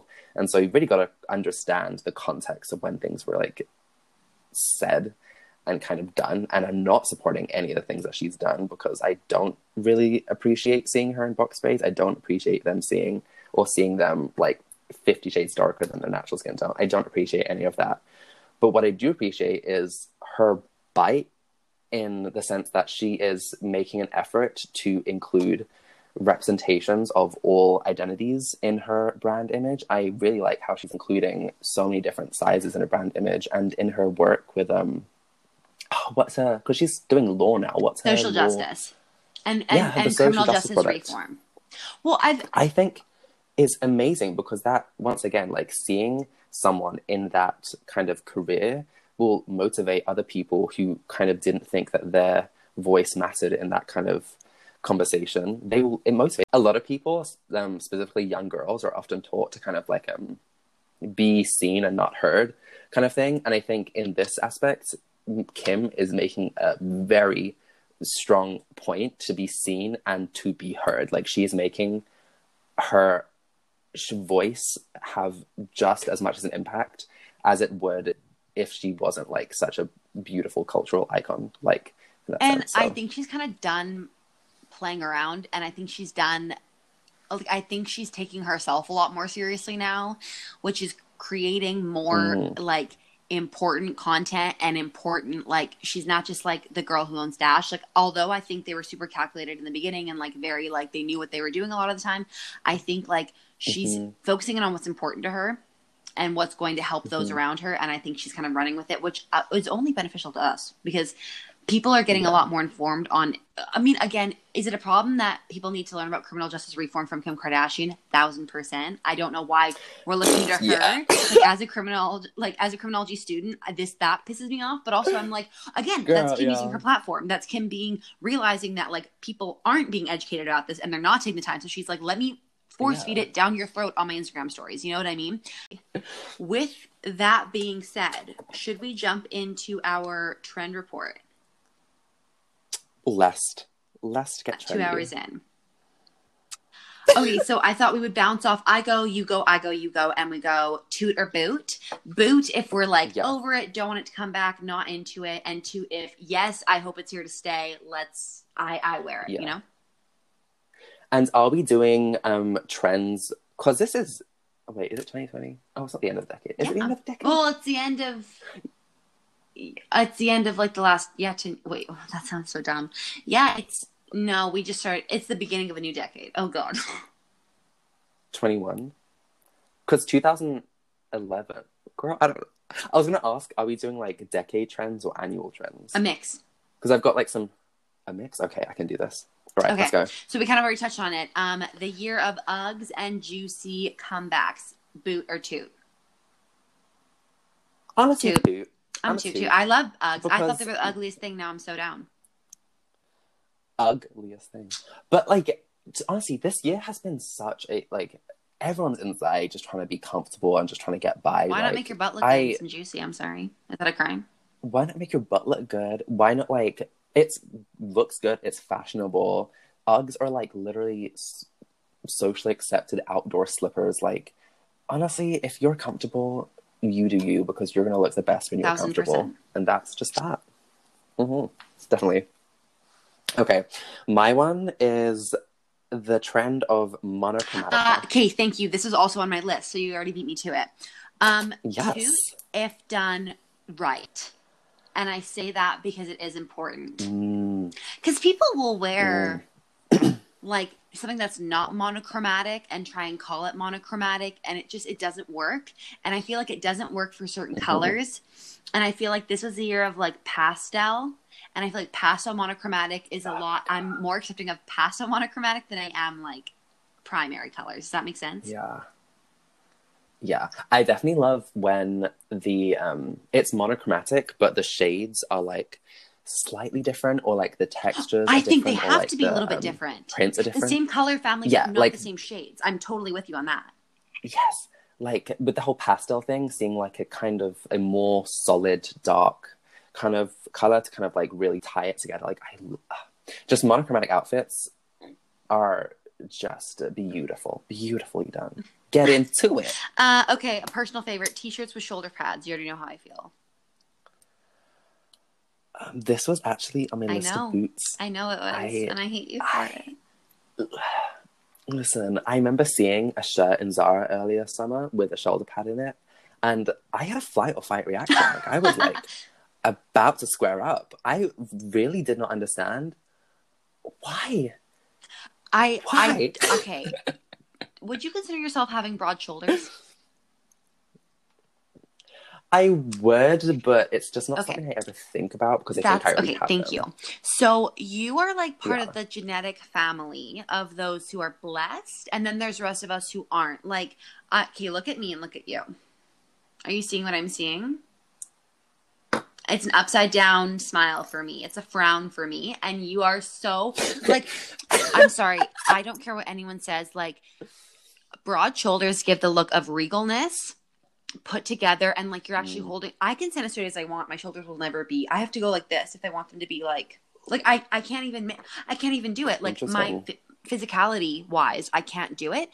And the illusion of a t-shirt with shoulder pads, the t-shirt with shoulder pads gives the illusion of broad shoulders, which I think overall personally helps me.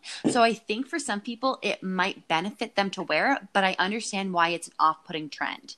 It screams 80s, which wasn't a good time in fashion personally. It's like, it screams 80s, but I'm just not sure if I like it. It's like, I fully understand the reasoning behind it, because I'm definitely one of those people that you need to dress to make yourself feel comfortable. So if it's a power thing, then I'm so for it for that individual. But it's just not something I don't think I'll adapt. Like, I'm just not in. It's not for me. Disagree. It's not for me. Okay, next. Did you go or did I go? Me? Okay, I don't know if this is a trend, but can we just talk about like sneaker resale people? I don't know if you know, but like StockX. You mean when they like redo sneakers and like with like DIY? No. I'm talking about when these stupid little incels online get their 14 little buddies from grade 8 and their mom's credit cards and fucking buy out the entire collection of shoes before anyone else can.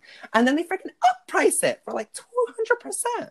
Who asked you to do that, Billy? Like, it's so annoying. I literally hate it because it drives, like, Yeezys aren't actually No, they're only expensive. 250. I think they're 250. which it's okay. It's up, it's very pricey, but they're fucking so expensive because of the limitedness, like the limited factor and like the scarcity of Yeezy is really what drives up those prices. Like 1,000%. $700 flip flops. Catch me wearing $700 flip flops. Are you fucking crazy? Oh my god! Literally no one's feet. Okay, feet aren't like that attractive to me. No one's feet is gonna look. No. If you need $700 flip flops to make your feet look good, We have a different problem. wear socks. Wear socks and sandals. Like, ugh, my goodness. I'm sorry. I'm a boot. I am a boot for it as well. I think the idea of drops is like what is, I mean, call it capitalistic for sure, but it is what is keeping certain brands afloat. Like the idea of dropping, having limited quantities and going for it. But I think it shouldn't be a middleman. Like if Yeezy wants to have its drop and then go from there for sure. But like you're saying, like the fact that like Yeezy gets bought out within 30 minutes on the website by one overall umbrella company essentially, and then they resell for all this money, it's kind of taking away from like the authenticity of a drop because they're like second handing it, which I don't like. And I just feel like you're right, it doesn't need to be that expensive, but people will spend the money because they want the item. So these people, call it, you're not here for it, whatever you want. It's genius. They're genius for doing this. I know. It's like in a capitalist society, they're clearly that's thriving. what I'm saying. They're thriving. I don't know if it's right. But they're thriving. Yeah, like they found the fucking cheat code. They know how to make their money, but like they are the devil's henchmen, and they have a spot waiting for them downstairs. And I'm not talking about the basement. I'm talking about HE hockey sticks. Like Okay. Anyway, Bermuda shorts. What is a Bermuda short? Just like I'll give you a second to Google it. Okay, 1 second. Let me, because Bermuda Triangle. That's a boot. Bermuda shorts. Like knee length. Just like the middle calf. What are our thoughts? Okay, I like on. I don't know. Okay, it goes back to like your comfort. If you're comfortable in knee length shorts, okay, you do you. But for me personally, on guys, I think a couple inches above the kneecap is what looks best. I have never thought board shorts. I've never thought those long shorts ever looked really that good. Personally, I don't know. I don't like that. So I have always personally worn my shorts a little bit higher. But on girls, that Bermuda short look is kind of a vibe, especially with like a high-waisted moment. Are you like with me in saying that it is, no matter how short, like I have very short stumpy legs. I've accepted it. I've moved on. I think I look relatively okay. And I think it's because they are they're not like, a lot of Bermuda shorts aren't super skin tight. Like they're not like a bike short vibe. Like they're wider, so it's more flattering on me. Like if that was a tight, like bike shorts don't always look great on me because of the length of my leg, but because their Bermudas are a little bit wider and they're not a lot of different leg types. And I feel like for me, because my legs are shorter, I'm always like less is more, like show off more of my leg. It'll make them look longer. And a Bermuda short, because super skin tight and they're the more retro vibe, I feel like it's more flattering on more people. Yeah, I guess my immediate gut reaction to Bermuda shorts is a boot. Like I don't like them, but that is to say that on a certain individual, it might be still a cut out. Oh, can you hear me now? There you are. Yeah. Can you hear me? Yeah. So my gut reaction to Bermuda shorts is boot, but there are exceptions to the rule. But like, you will not catch a Bermuda shorts in my wardrobe. Fair enough.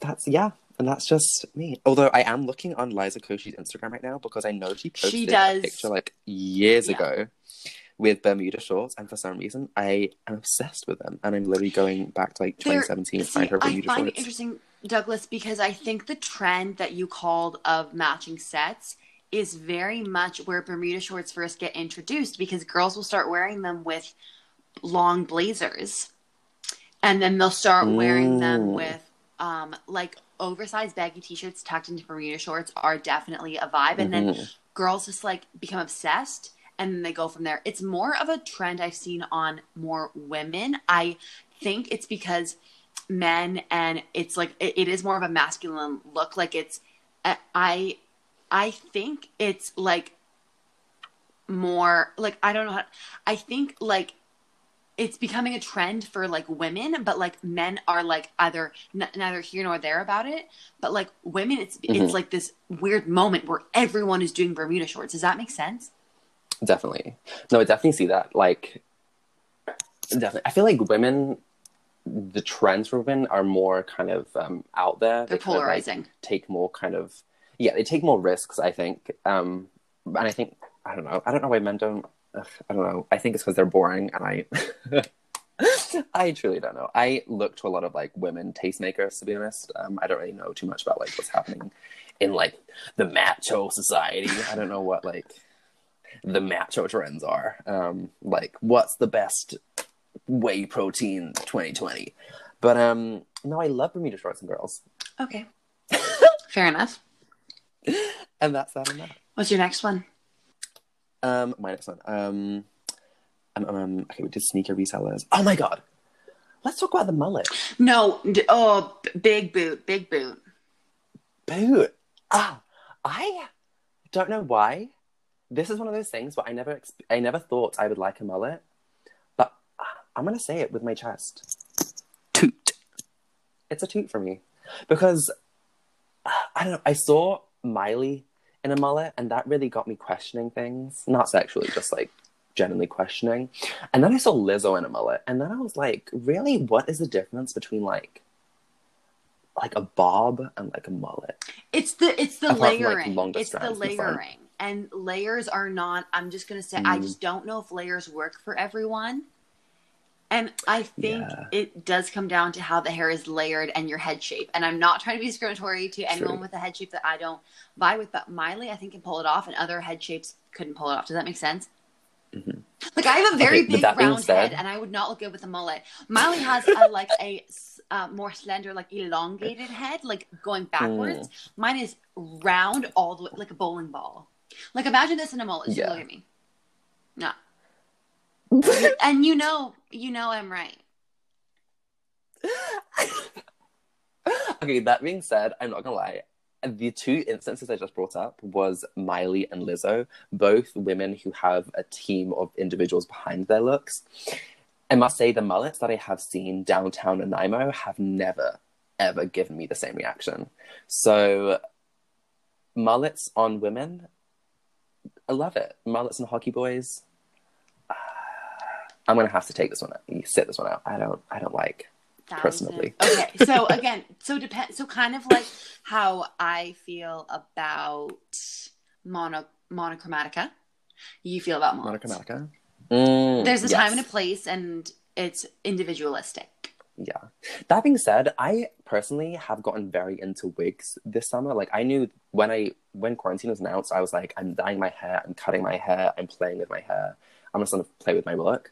So I am currently, I know I'm about to enter a wig phase where I'm about to have a bunch of different colors wigs and different styles wigs, just because I want to up my look 2021. I'm like, I just want to try different things, whether it be like long hair looks, because I've never like really been out with like long hair, or like just different colors hair, or etc.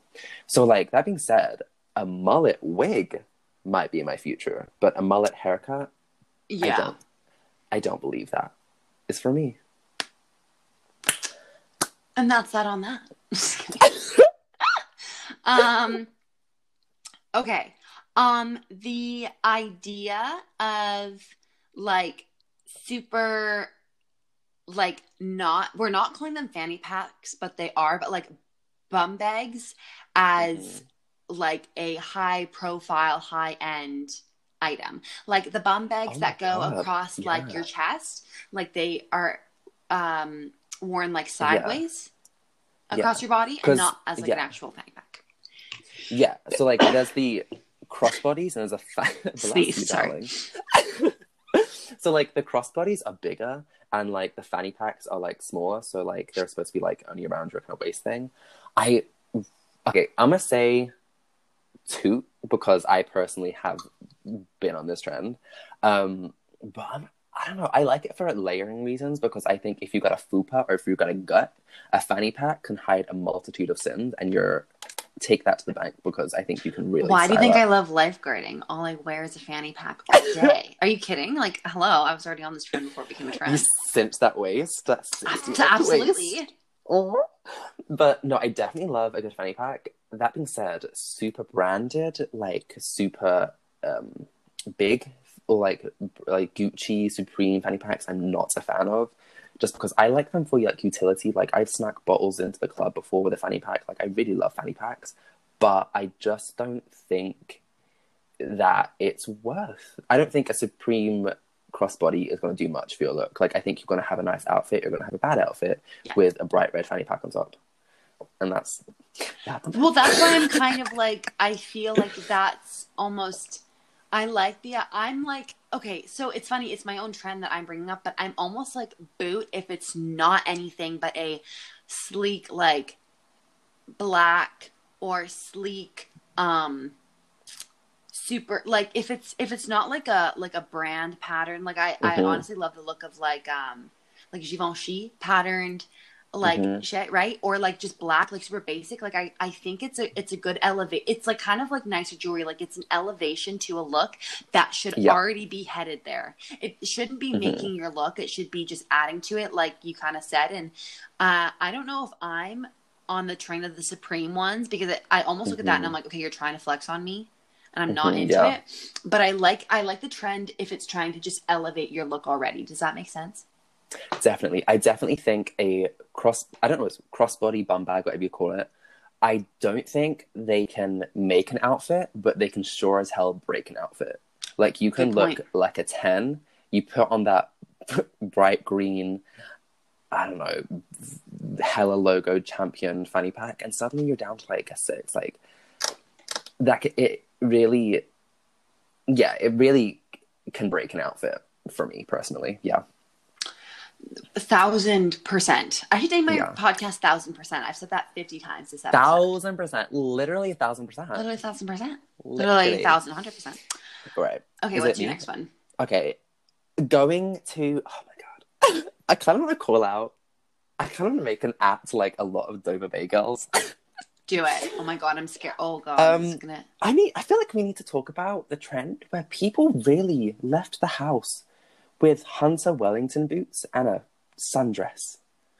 I think we should as well. People left the house like that. People got up in the morning and were like, oh, I'm gonna flex on these bitches with my Hunter boots. They're nice boots. They're nice quality. They're good. I like the brand. But with a sundress, that is the definition of a juxtaposition, love. Like that. Okay, what climate does that make sense in? Do you like the idea of like a knee-high boot and a sundress that girls were also doing that just weren't Hunters? Or is it like the whole knee-high trend? Because the Hunters and stuff, like I only did it like once or twice, and it was like I remember being in Mr. Knoll's class. Like I remember that vividly. So I'm like, this must have been grade 11. I remember wearing it in his class. So like the 11th grade, and it was just like a black dress and like my Hunters. But like girls have been wearing like riding boot style boots, which I think are also coming back this year. And sundresses, does that grind your gears, or is that okay? I don't know. Personally, I have a weird thing with just black kind of shoes. I feel like they make the bottom half of the outfit look quite heavy and quite dense. So personally, I don't love that look for me. But that doesn't mean I don't hate the look of like a knee-high boot and a sundress. But I definitely think the crossover into Hunter boots was a bit too much. I think it was the rubberized that got me, because I was like, what is it raining outside? Because the top half of you looks like you're about to go on a fucking lunch date on Maui, but the bottom half of you looks like you're about to go, I don't know, no matter what the brand was, it seemed dressed down, and it's not like the cute way they're trying to like dress it down. It's like they were trying to show up. You know what I mean? Yes, like they were trying. Like Hunter, that's what I'm saying. No girl I felt like put on a dress and hunter boots just by accident. They were like, oopsies, fell out the house like this. I feel like a lot of times it was like, no, I'm putting on my matte burgundy hunter boots. I'm wearing my bright yellow sundress and my jean jacket. And the jean jacket, like, way to call out some of I'm literally I'm burning my too, fucking bridges in Nanaimo. I'm like, y'all bitches. Like, but I did that too. Like, it was like you had to get like a cropped denim jacket. It wasn't like oversized. Like, it was back when everything was fucking cropped and Yes. fit an American Yes. Girl doll. A cropped denim jacket and a sundress was like staple. And it was either you wore Converse with it, or you wore like, which was borderline like, all right, you're trying to be a trendsetter, or the rubber boots. And like, we thought it was fashion. And with that, we're gonna jump into the 5 questions that I ask every single guest that I have on before they leave. Oh goodness. These are like, wow. I know these are like, I know who you're saying like everything has been like on the spot, but these really are on the spot. Oh, God. So are you ready? What's that? I need to sip of wine. Oh my God. Okay. Question 1. You wanted ASMR. Biggest turnoff in a partner. Oh, bad hygiene. Bad hygiene. I'm definitely a stickler for hygiene. So if you got some placky gums, if you got some snotty nose, if you got some greasy hair, if you don't wear deodorant, just like basic hygiene and like not finding it a chore. I feel like if you're like, oh, I have to shower today, and I'm like, so when was the last time you showered, huh? Like, if it's this much of a chore for you, when was the last time you washed that stanky crack? Like, I'm just not. That's like the biggest thing. It's like, you've got to be hygienic, because I find it very uncomfortable being like, ugh, I'm so bored. Let's like brush each other's teeth. Like, ew. Just brush your own teeth, floss your own teeth, take care of your own plaque, and I'll take care of mine. Thank you. I just had a choking attack. Who is asking? Oh, or who thinks it's a chore to shower? I'm just confused. Oh, I could call out some bitches right now, but I'm not gonna, because I'm still friends with them. I can't. Like, literally someone's like, I haven't showered for 4 days. I'm like, girl, what? I'm gonna tell you, one of my very good friends, I love her to pieces, and I know you do too. She used to think that going... I'm not calling her out. But she used to dead ass think that going swimming in a fucking river, and okay, Nanaimo River is very clean in comparison to a lot of other rivers. But she used to think that going swimming in a river once a day in the fucking summer counted as a shower. I'm not gonna comment. I'm not gonna comment. And you probably shouldn't. But continuing. And with that, favorite pizza topping. Pardon me? Favorite pizza topping. Honestly, I'm gonna go with Italian sausage. So good. Okay, I love Italian sausage, but I also love the food Italian sausage. You also seem to love like French sausage and a nice Aussie sausage. You know what I mean? Aussie sausage, some sausage from the Iberian Peninsula, Spain. What was I saying? Oh, Italian sausage. Yeah, because okay, pepperoni is nice, but I just feel like Italian sausage is like better. Level up. Speaking of amazing black women from the 90s. Anyway, yeah. Okay. I'm gonna say Italian sausage. That's just what came to mind. Yeah. Last movie that made you cry. Or TV show. Last movie that made me cry. Oh, I watched a movie the other day called, I want to look it up. It's called In Limbo. Hanging in Limbo? One sec, let me look at this up. ASMR of you typing right now. I physically cannot. Oh, yeah. Okay, it's called Sitting in Limbo. It's a BBC kind of dramatic reenactment of actual events that happened. But basically, it's basically about this person who's been living in the UK his entire life since like the 60s. And then he's like 60 something now, and he gets told by his work that they have to let him go because he's not a legal citizen. And so then he's like, I've lived here all my life. I've got my doctor's records, my school records, literally everything that a citizen would have to prove their documentation. And then he's just told step and step again that he is not a legal citizen in this country. So he's with his family in this country, like scared as shit, about to be deported at a moment's notice, with not a single person like okay, like they help him, but they're like, unless you've got the original passport of your mother that came over in 1960, you're not a legal citizen. And he's like, that was 60 years ago. Oh my God. It's really good because I think it's very important and very topical right now, especially with all the mass deportation happening from America, mass deportation happening in England and the UK, and just, I don't know, like the Greek refugees who were just found in the middle of the ocean. Like, there's so many things happening with refugees and like China as well, that it's just very important to understand how your government and how they are actually being treated. Because it's one thing to say, oh yeah, they don't deserve a place in this country. That's okay if you believe that, sure. But then it's like, how are they actually dealing with these individuals? Because they are not just statistics, they are individuals with families and like roots.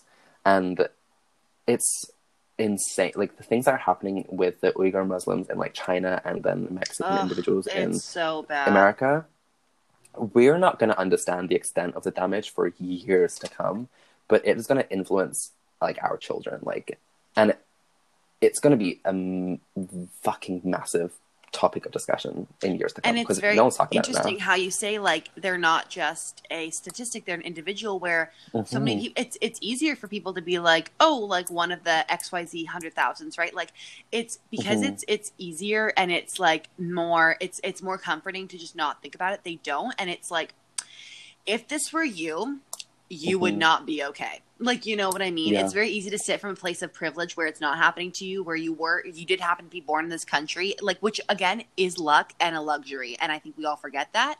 I forget that it was a luxury to be born in Canada. And I feel like to think of these people not as individuals and group them is like what is so damaging, and what is pushing this like agenda of not caring and like, well, you know, oxygen mask on yourself first, protect the country first, like, you know what I mean? Yeah, so that really made me cry, just because I'm not gonna spoil it because I think you should watch it for yourself. It's called Sitting in Limbo. It's on Amazon Prime. That's where I watched it. But it's just, it really highlights the flaws of the system, because I don't know, because one of many. Yeah, one of many, because all these fucking white supremacist country is any country with dominant white people. So England, Europe, fucking Australia, America, they're all white supremacist countries. But it's crazy how these colonial countries have gone from like supreme colonialism to now just like integration. But there has not been a step of accommodating the laws, the legislature, and like everything to a decolonized society. And I think that's what we're suffering right now, is the effects of a decolonized culture in a colonized like structure world, kind of thing. Yeah, so like, I don't know, some shit's, it's fucked, but all you can do is learn and help where you can. And hope we can evolve. And I just want to say, as a white man, I understand that I have opinions, but it's important to take time to just like sit down and listen, and just sit down and learn, sit down and watch, because you don't need to have an opinion on everything. You can just shut up sometimes, and you can just learn, and you can just sit, do what Nikki says, just sit back and observe. And that's me hopping off of my second soapbox. Okay, as if it's only been twice. Okay, what's a saying that you hate that people say? Oh my God, it's not that deep. No, that's fine. My friend, I'm not going to say her name because she knows who she is.